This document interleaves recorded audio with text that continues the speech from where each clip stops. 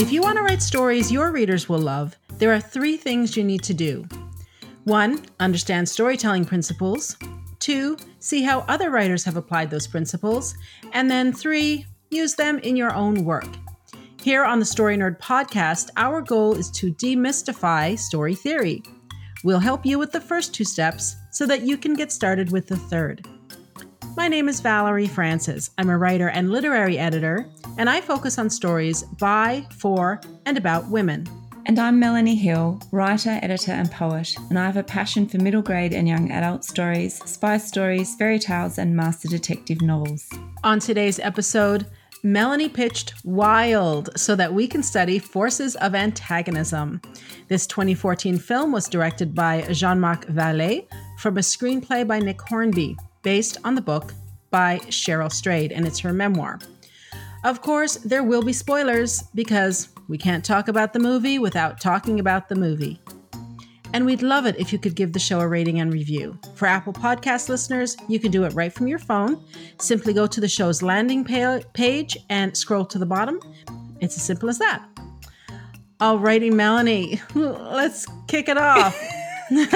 What is the genre?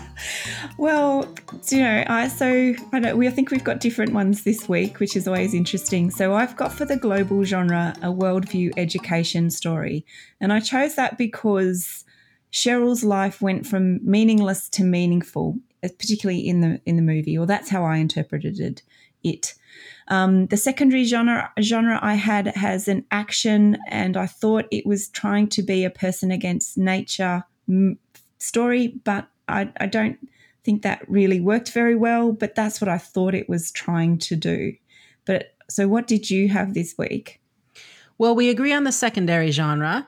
I also think it's an action adventure, environment story, which is person against nature, but I also think it doesn't work particularly well. Now, for the global genre, I can see where you're coming from. I really looked at a lot of different genres, and the problem that we're going to discuss at length is that this movie doesn't really work. So because it's not really working, none of the genres are going to really fit very well. So while you have it as an education story, I get that. I see it as a redemption story. And the reason I came to that is because at the beginning of the show, Cheryl is a train wreck of a person. And by the end of it, she seems to be getting her act together. And I also picked redemption because of her object of desire, her want for the story, which is to, quote, become the woman my mother raised. So now that said, it doesn't quite fit a redemption story. But, either way, we're both saying it's a global internal genre. Anyway, carry on. Yeah, that's a good point. And I was like you too. I think I just landed on the global genre that made the most sense to me because I really struggled trying to work it out. But I did think it was very much an internal genre as the global. So that's probably a really good point to draw out. All right, I just want to let everybody know that I have not read Cheryl Strayed's book, so please keep this in mind when I'm analysing the story. But I do think that this is another story where you may need to understand what's going on, and you would have a better idea of that if you've read the book. Perhaps that's a bit of an assumption, but I'll just put that forward. So in this week, I was really hoping to explore a person against nature story because an inanimate force is really the only force of antagonism that I haven't dug into this season. But I'm not sure if nature was a big antagonist for Cheryl because most of her battle was an internal battle with herself. And that's sort of reflected, I suppose, in us both choosing a global internal genre. The PCT looks like a grueling walk, and I think walking 1,600 kilometres is an impressive achievement. The challenges Cheryl faces on the ETC did not seem extreme to me, but when I thought about how unprepared and how inexperienced she was when she started, and I do realise how daunting some of those challenges must have been for her. But I never, ever in this story got the sense that Cheryl couldn't overcome those physical challenges thrown up by the environment. And and that really fails in that way, because a force of antagonism in a story must make the protagonist face their biggest fear. If they don't face it, they won't resolve their inner conflict, which will help them overcome that fear. So Cheryl's biggest fear is not front and center in this story.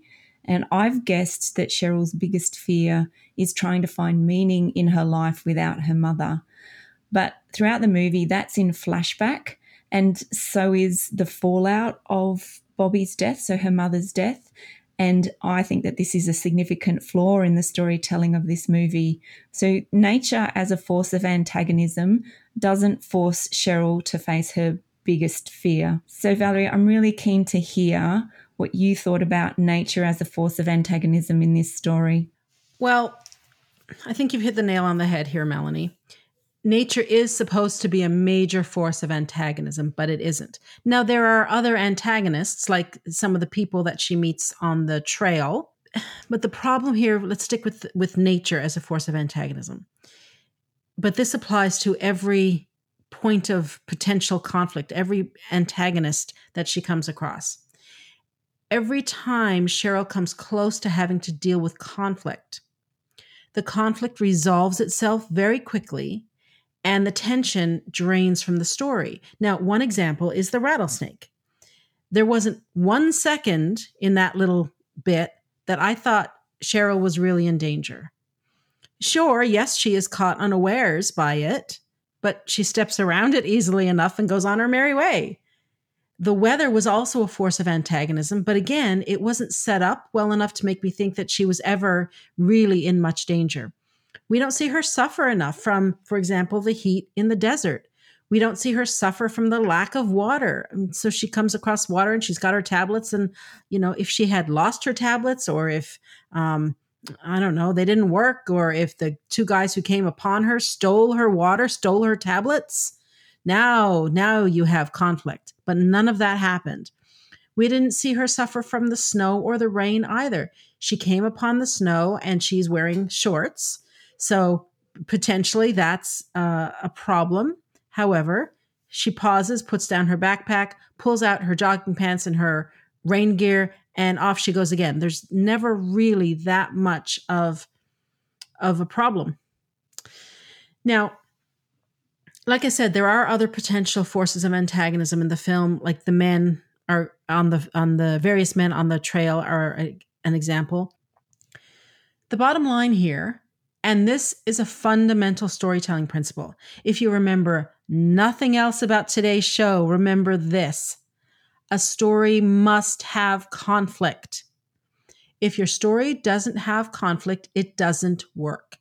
There's no tension, so your reader will get bored and will wander away. The antagonist's job is to make the protagonist change. So without an effective antagonist, nothing happens. Your protagonist might be the most important character in your book, but you know what? Your antagonist is the second most important.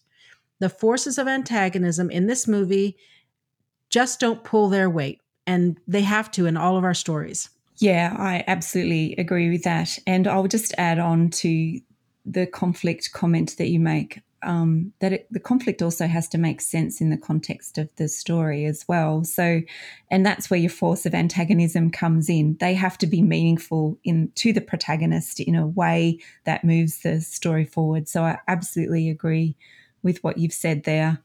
Now, I think this movie was problematic for both of us this week, and a lot of it has to do not only with the forces of antagonism, but the way the story's told, where information is delivered.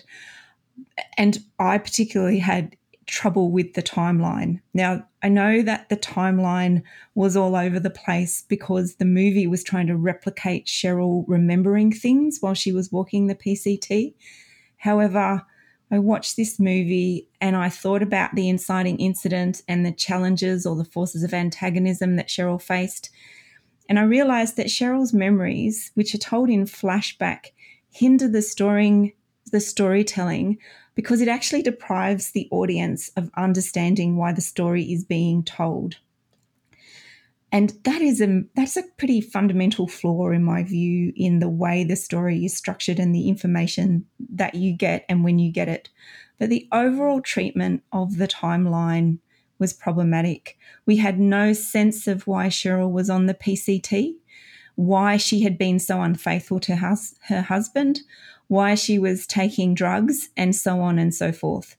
The piecemeal treatment of what I considered was the first half of Cheryl's story was incredibly disorientating.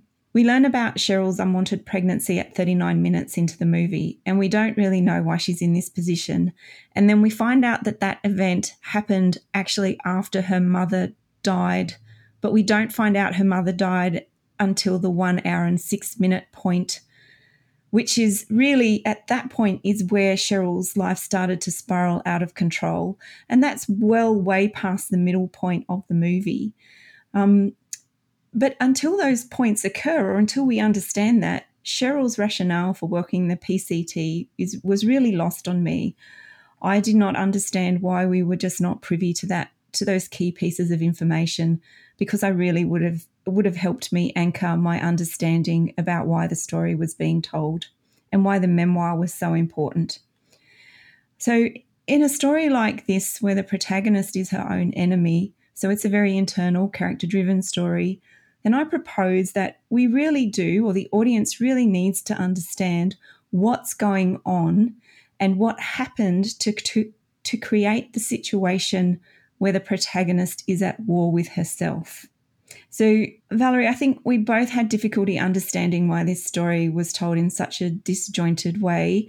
Did you want to add something to the comments that I've just made? It's interesting because we actually have many of the same comments this week. And for those of you listening, Melanie and I study the story separately all week, and we come up with our own notes. And then we come together here on the show to record.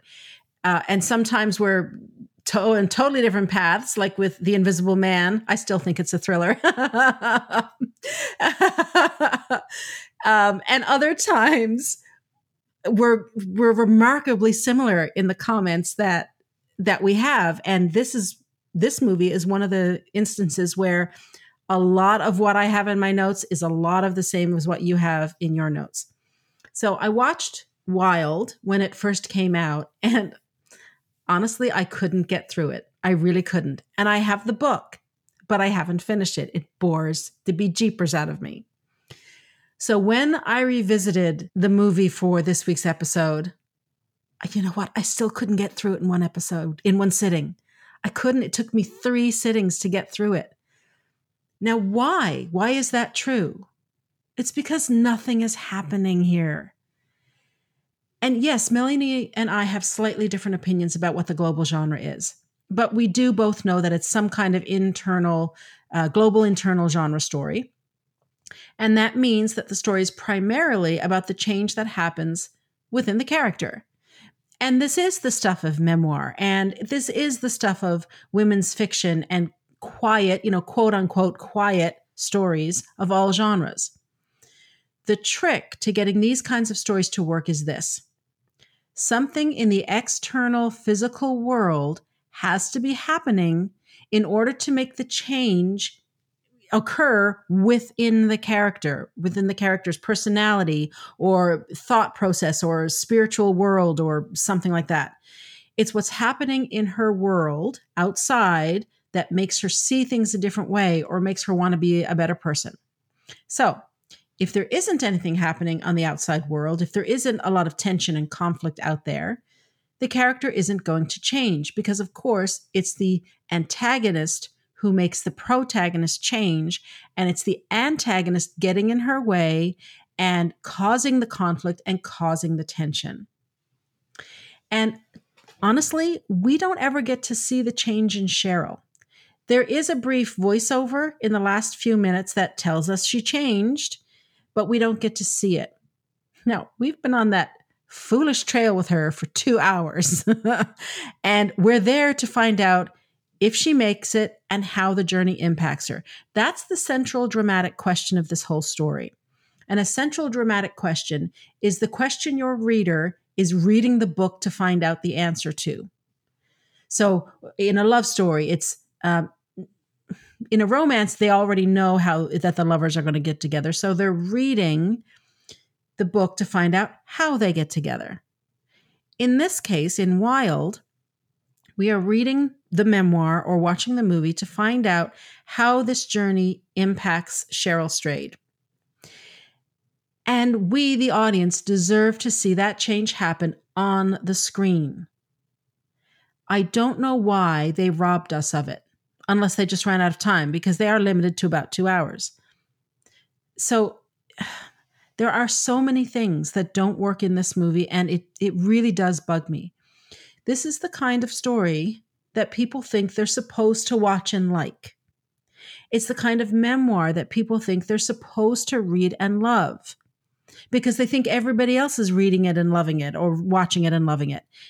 The memoir did sell quite well. I mean, it hit #1 on the New York Times list. And Reese Witherspoon and Laura Dern both got Oscar nominations for their roles. But because of these sort of third-party credentials, so many people are frightened to death to look at a movie like this and say that it stinks. Now I am a big fan of Reese Witherspoon and Laura Dern. I really am. But from a writing perspective, this movie simply does not work. And it doesn't work for a whole bunch of reasons that all boil down to the fact that the fundamentals of storytelling are not in place. Yep. I'm not afraid to say I didn't like it. Like you, I struggled. I watched it and I was found myself going off and doing this thing and then doing this thing, and it was a bit of an effort. So, and I think actually that's really that is a gut feeling of it, which I think we both use this week to kind of go, well, why is it that we are more than happy to not stay engaged with this story, which is why we've now put that on in our scripts, and it actually provides really good content, I think, for the podcast. But I didn't want to go on this week and summarize my frustration with Wild. But I had another interesting experience this week. I watched Wild. I also watched another story, and I also was listening to a book this week that really helped me clarify why the forces of antagonism matter and how they build a relationship between the reader and the story. So now I'm going to go a bit wide of the movie Wild, but follow me. I think it'll be worth it. So this past week I watched the movie Star Trek Beyond, and it was disappointing because the antagonist had no reason for what he was doing right up until the end of the movie. And the antagonist in this was a character called Krall. So Krall knew, so we all knew, and Krall kind of made it very clear in the story that he didn't like the Federation and those people who represented it. But there was no reason why.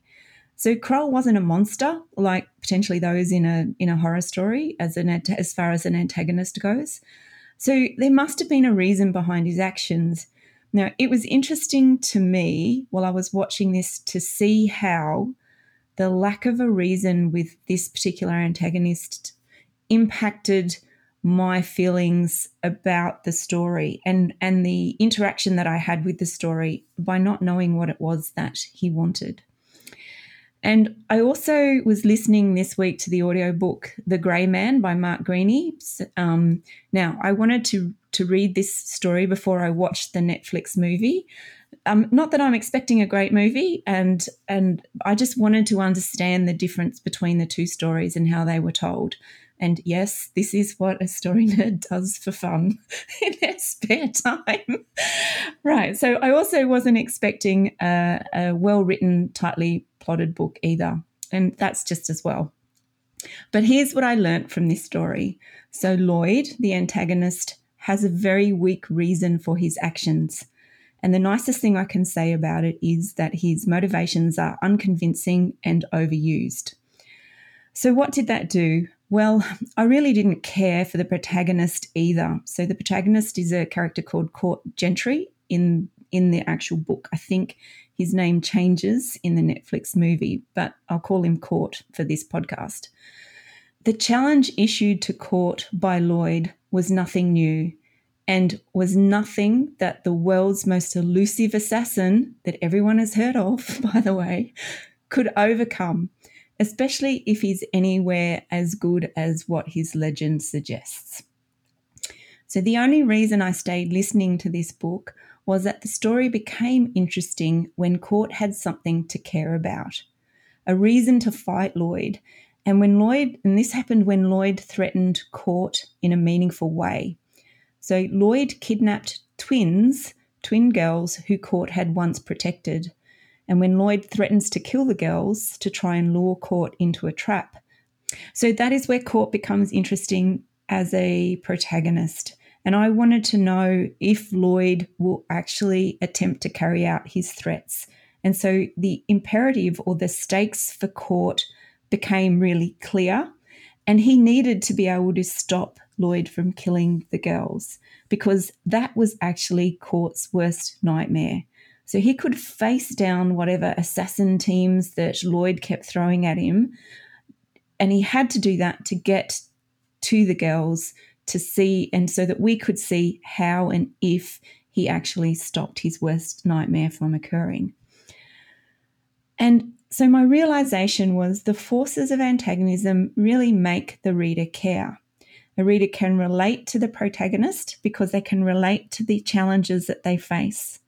If the force of antagonism is small, then the care factor for the reader will be small. If the reader doesn't know what the force of antagonism is, what the protagonist must rise up against, then there is no why. Why is this story being told, and why should the reader care? A good antagonist creates a bond of empathy between the reader and the protagonist. A good antagonist creates tension in the reader if the reader has to try and decide between understanding the antagonist's rationale and also agreeing with it, and also then supporting the protagonist. So that there's that conflict, it's that tension of, well, which side do I really want to be on? And you feel that when you have an antagonist that has a rationale that you understand, as well as a protagonist that that's fighting against that particular antagonist. A good antagonist makes the reader experience the power differential between them and the protagonist. The forces of antagonism an author chooses will depend on the story's genre.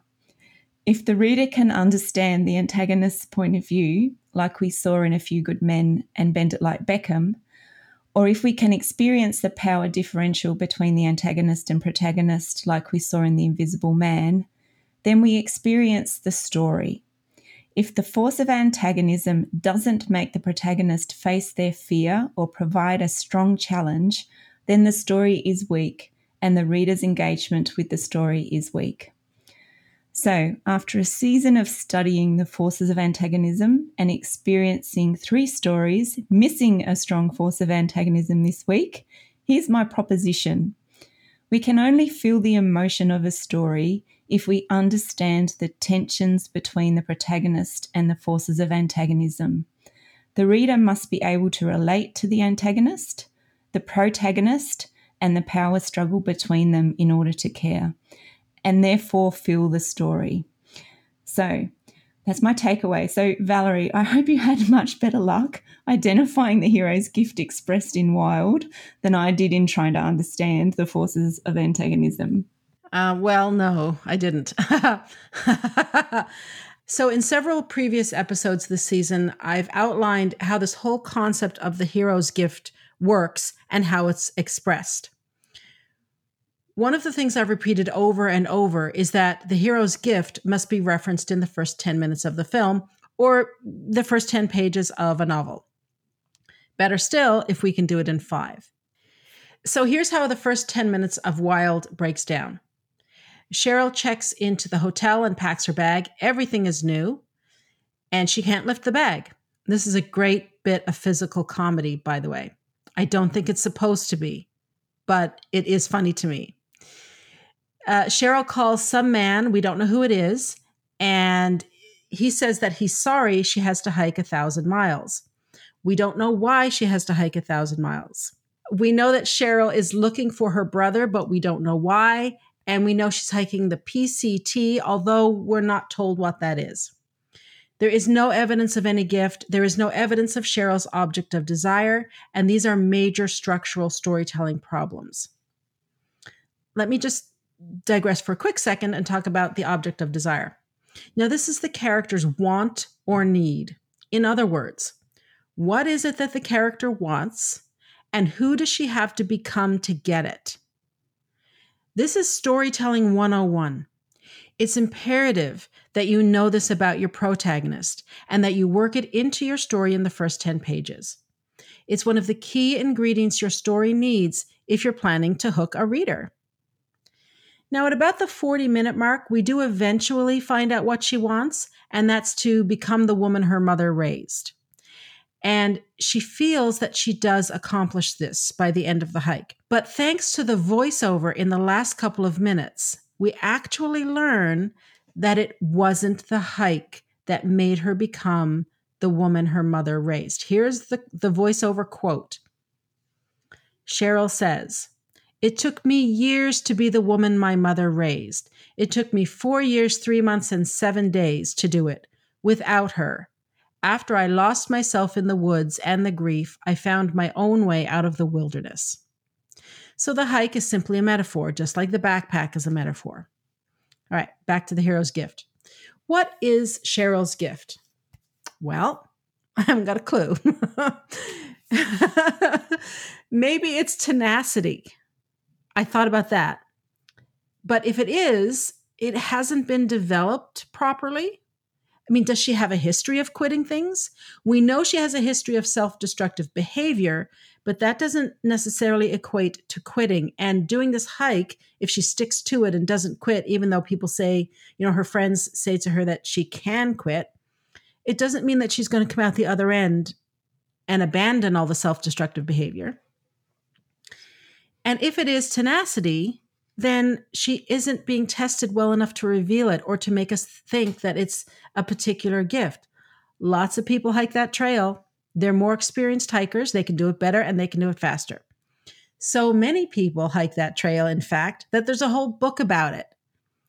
And there are stops along the way to accommodate these hikers. She isn't any more tenacious than anyone else on that trail, and she certainly is not a better hiker. Contrary to what she says twice, she doesn't know the first thing about hiking. Her gear is new. She's only hiking 5 miles a day. She's carrying too much. She has the wrong boots and the wrong fuel. She doesn't know anything about the snow having covered part of the trail.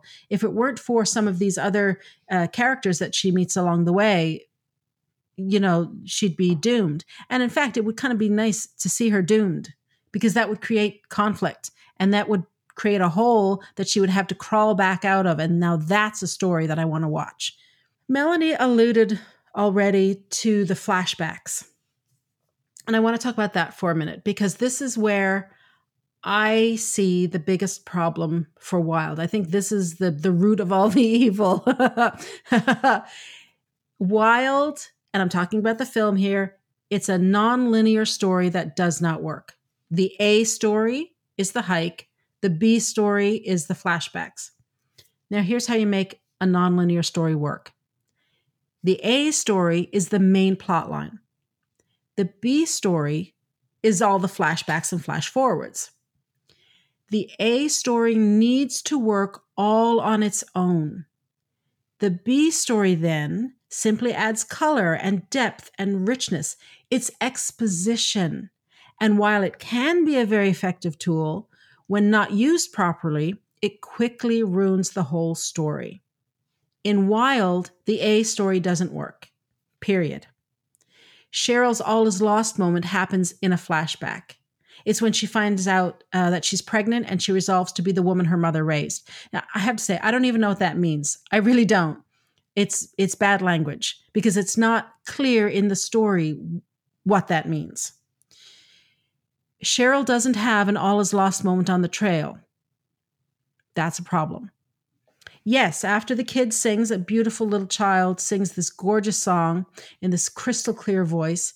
Yes, after that, she drops to her knees and cries. And I think this is supposed to be the all is lost, but it hasn't been set up properly. And Anticlimactic, boy, let me tell you. When it happens, we don't care because we're guessing. Like, you should not have to guess what the all is lost moment is, like the lowest point for your character. Your reader shouldn't be wondering if this is the lowest point. It should be really clear, really obvious.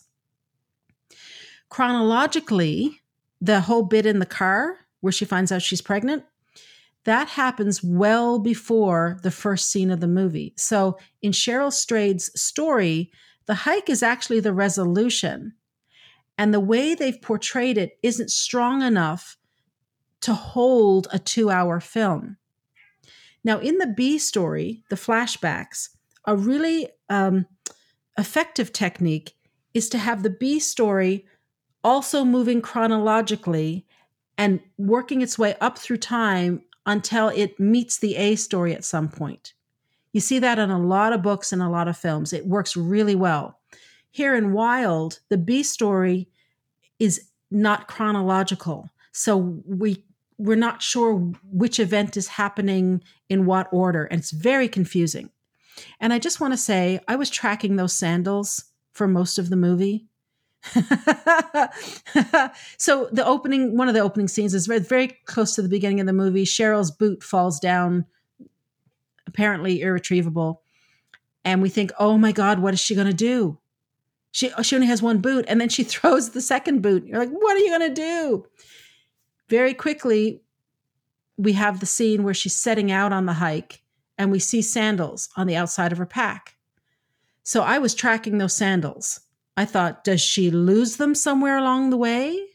Which would up the ante, right? It would escalate the stakes for her. Or does she still have them?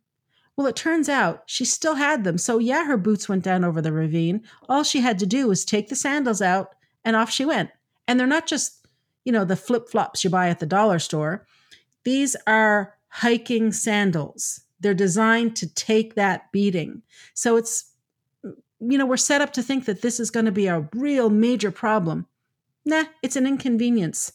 When she gets to the next stop, you know what she does? Uses the phone, calls the company, presto magico, a whole new pair of boots shows up. Anyway, I could go on and on and on, but I'm beating a dead horse here now. You all get the picture. Melanie, what's your action step for today? So my action step this week is pretty simple. And after having a week of thinking about forces of antagonism and particularly watching 3 stories where it doesn't really work well, I want you to ask yourself, what is your protagonist's greatest fear? And then, does your antagonist force your protagonist to face that fear? And if they do, then yay. If not, then you may need to look at that. Well, that wraps it up for this week and for this season. That means that next week, Melanie and I will be doing a roundup of everything we've learned in the past 10 weeks about the Hero's Gift Expressed and forces of antagonism. To support the show, please leave us a rating and review and tell your writer friends about us. For even more information about putting story theory into practice, subscribe to my Inner Circle by visiting valeriefrancis.ca/inner circle and follow me on Twitter and Instagram @Valerie_Francis. If you'd like to find out more about Melanie, visit melaniehill.com.au or visit her on Facebook @MelanieHillAuthor. And remember, story theory does not have to be difficult. It's a tool to help you write more, not less. So take it one step at a time and have fun.